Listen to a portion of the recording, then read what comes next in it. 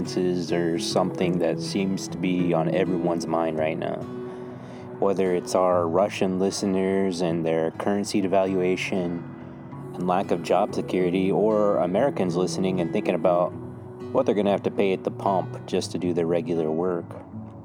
The format of the podcast today will be a little bit more of a question-answer format. And honestly, I'd love to get some feedback from our listeners, from you guys. What questions would you like me to answer and address in future podcasts? Please send those to me. If not on social media, just at my email, Jodie, Jodie, at heartwaycare.org. Or you can just go to heartwaycare.org and there's ways to contact me there.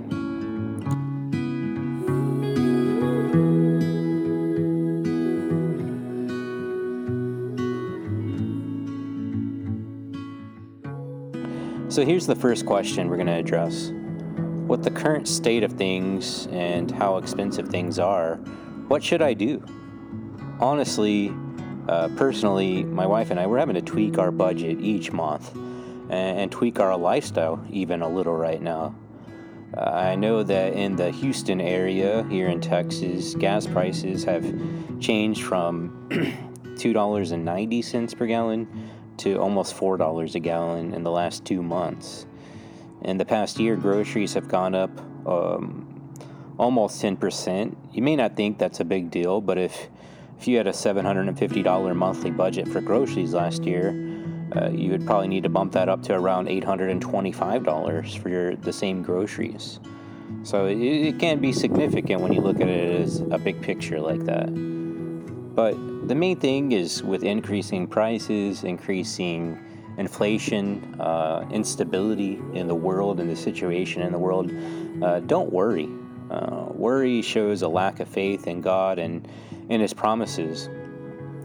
One of my favorite passages of Scripture that's in the New Testament it was actually the first passage of Scripture that I memorized is Matthew chapter 6, verses 25 through 34.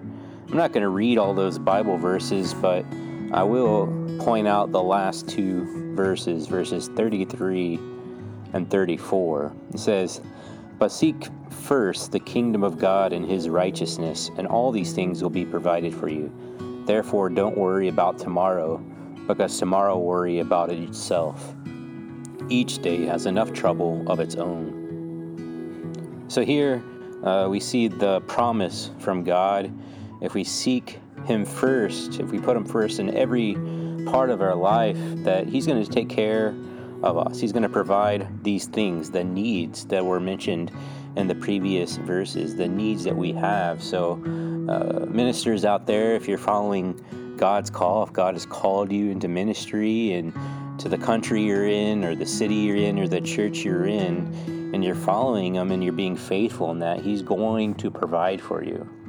Russians out there listening, if you're following God, if you're walking with God and living your life with God, He promises to take care of you if you put Him first and provide for your needs. And I know that can sound a little crazy, but that's God's promise. And I've seen it true in my life, even when it seems like there's no way, He provides. And so I trust, I just want to encourage you to trust God in faith and walk by faith with Him. Through whatever is going on, through whatever crisis. Next question, given the increase of expenses, how much fluid money should I have available? You know, Dave Ramsey says 3 to 6 months of salary after tax plus anything else you are currently, and I think plus anything else you're currently saving for. Have that 3 to 6 months after tax salary available as sort of an emergency fund more than a fund for upcoming expenses that you're maybe saving for or planning for, like a car or house improvements and maintenance, vacations, etc. Some of those things can cost thousands and thousands, tens of thousands. of dollars, and so maybe 3 months of salary isn't going to be enough to pay for those things and have an emergency fund on hand. So that's my recommendation on fluid money, and that should be in like a checking account or a savings account, something that's easily accessible.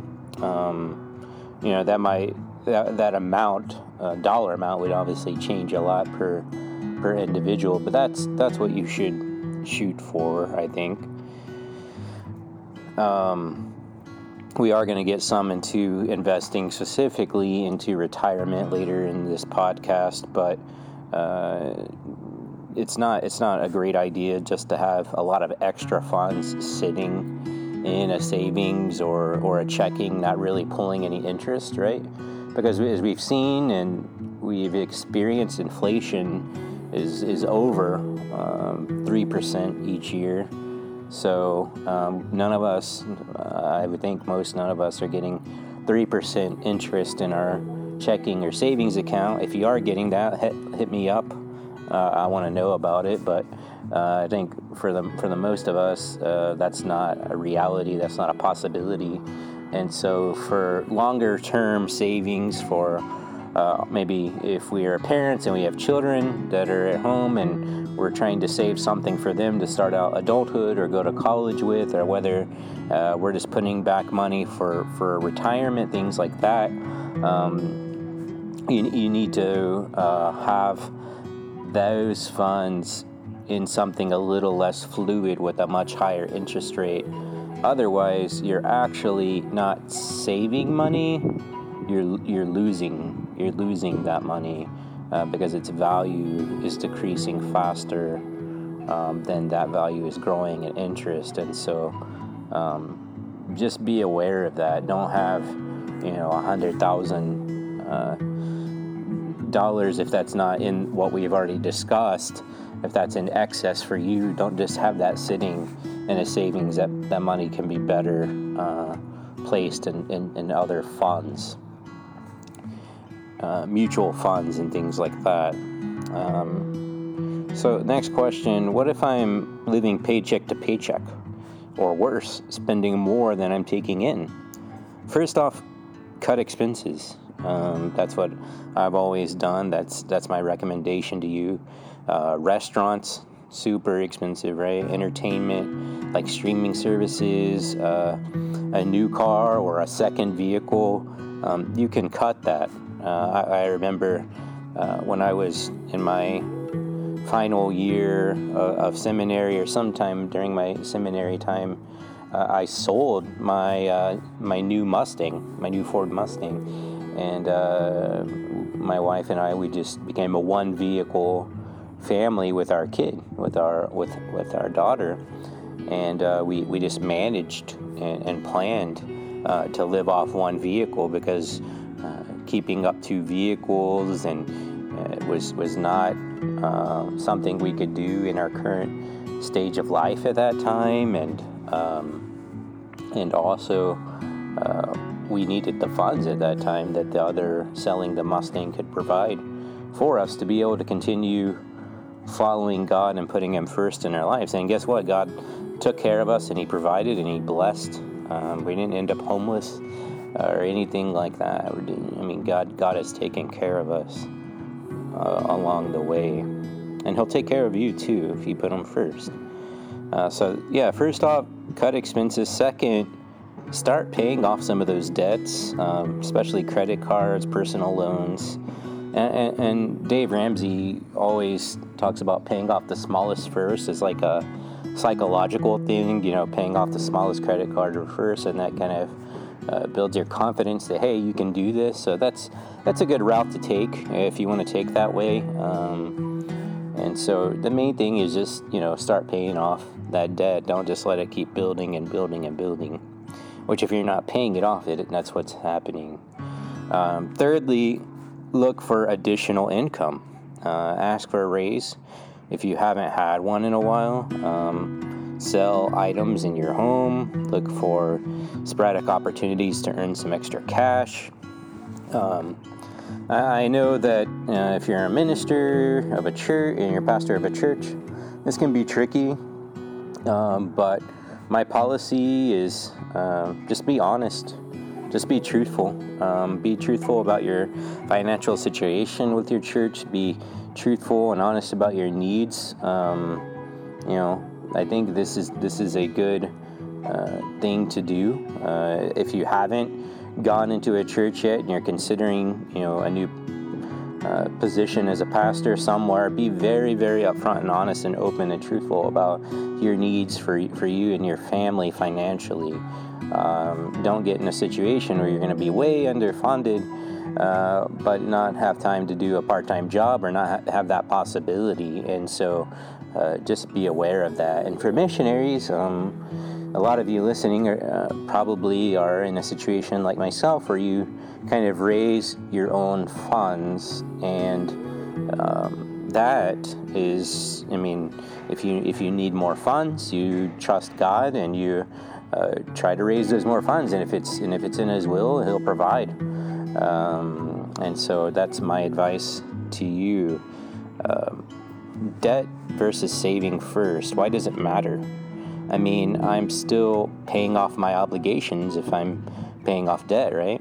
I'm not claiming bankruptcy or anything. Well, first off, do what you want. But if you're honestly looking and interested in change, the truth is you're a slave to the lender if you're in debt. That's biblical, and you can feel that. To a degree, they own you. Debt can hold you back. It can keep you from following God into the mission field. And sometimes you can't experience the freedom fully that you have in Christ, like in being held back from the mission field or taking that journey deeper into full-time ministry. Your financial situation, it can hold you back. When I quit my accounting job to follow God and went to prepare at seminary, I was told by other employees who were twice my age that they could never be so brave as to do what I was doing, leaving my job. I found out that health insurance was keeping people tied to their current jobs and keeping them from ever doing anything like following God as a missionary if He called them, because they didn't have the faith that God would provide if they left that job that took care of their health insurance. And so that's not a very big faith. It takes small steps of faith, and sometimes we need to take giant leaps of faith, but God will provide if we put Him first and we're following His will. Also, in terms of debt versus saving first, secondly, if life happens and big expenses come up, which they will, then you're in a much worse off position than if you have no debt. Think about it. Your chance for bankruptcy, losing your house, etc. It dramatically decreases when you don't live in debt. It is a much more peaceful form of life to not live in debt. I drive my tiny Ford Fiesta in peace, just complete peace, because I trust that it's in my budget. I can afford it. About cars, on that topic, if you're making significant monthly payments on a new car and struggling financially, sell your car and buy a used car for cash if possible. It may not be the car you want, but does it really matter what you drive? Would you prefer to make another $500 a month or more to drive the car you want, or live off your current income? It's up to you. Neither is wrong as long as you're striving to follow God and walking with Him. But my encouragement to you is the scriptural way is to save first and then buy instead of going into debt. And that's a testament to our ministry, to our faith, because when we get into situations of debt and we say we're a Christian and we're following Christ, to the lost world, they see us and they think, oh, look, this person can't even survive, can't even do these things, and they say God will take care of them. So it's not a good way to live. It's much better to save first rather than constantly living out of debt. I understand things happen, but if if you have the choice, it's better to save first for something rather than to go into debt for it. Another thing, tax season. Income tax season is upon us over here in America. If you're like me and you're a parent and with children in the house, then the child tax credit advance is making you pay some more this year in taxes than usual. This also means I'm going to have to be paying more on quarterly estimated tax payments this year than last year. This is also affecting my budgeting. I'm budgeting monthly, a third of these quarterly payments to make sure I have the funds when it's time to make the payment. This means that I need more salary or to reduce my current budget. Personally, for me as a missionary on designated funds, it means a little bit of both, which means I'm going to have to go out and do some deputation. I get to do that, and I want to make sure that we want to make sure we have reasonable salaries to be able to save something, plan some for retirement. And your churches are reasonable and should understand this. As far as retirement planning goes, budgeting or getting out of debt, as a Ramsey Solutions Master Financial Coach, I can coach you to something that works well for you in your situation. If you're wanting to set up a Roth IRA for retirement or a UGMA for your kids, I can recommend a financial advisor for you that could set that up for you.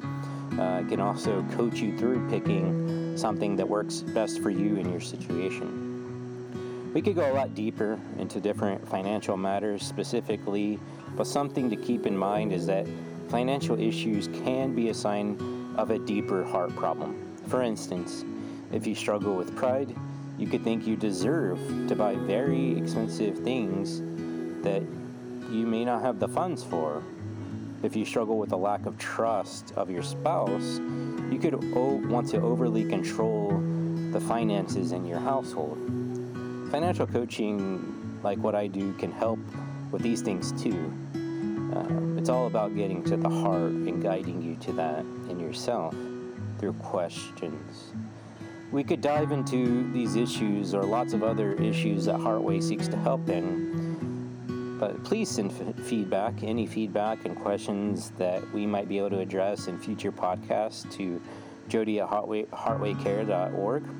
Until next time, this has been the Heartway Podcast, where we seek to help with problems at the source.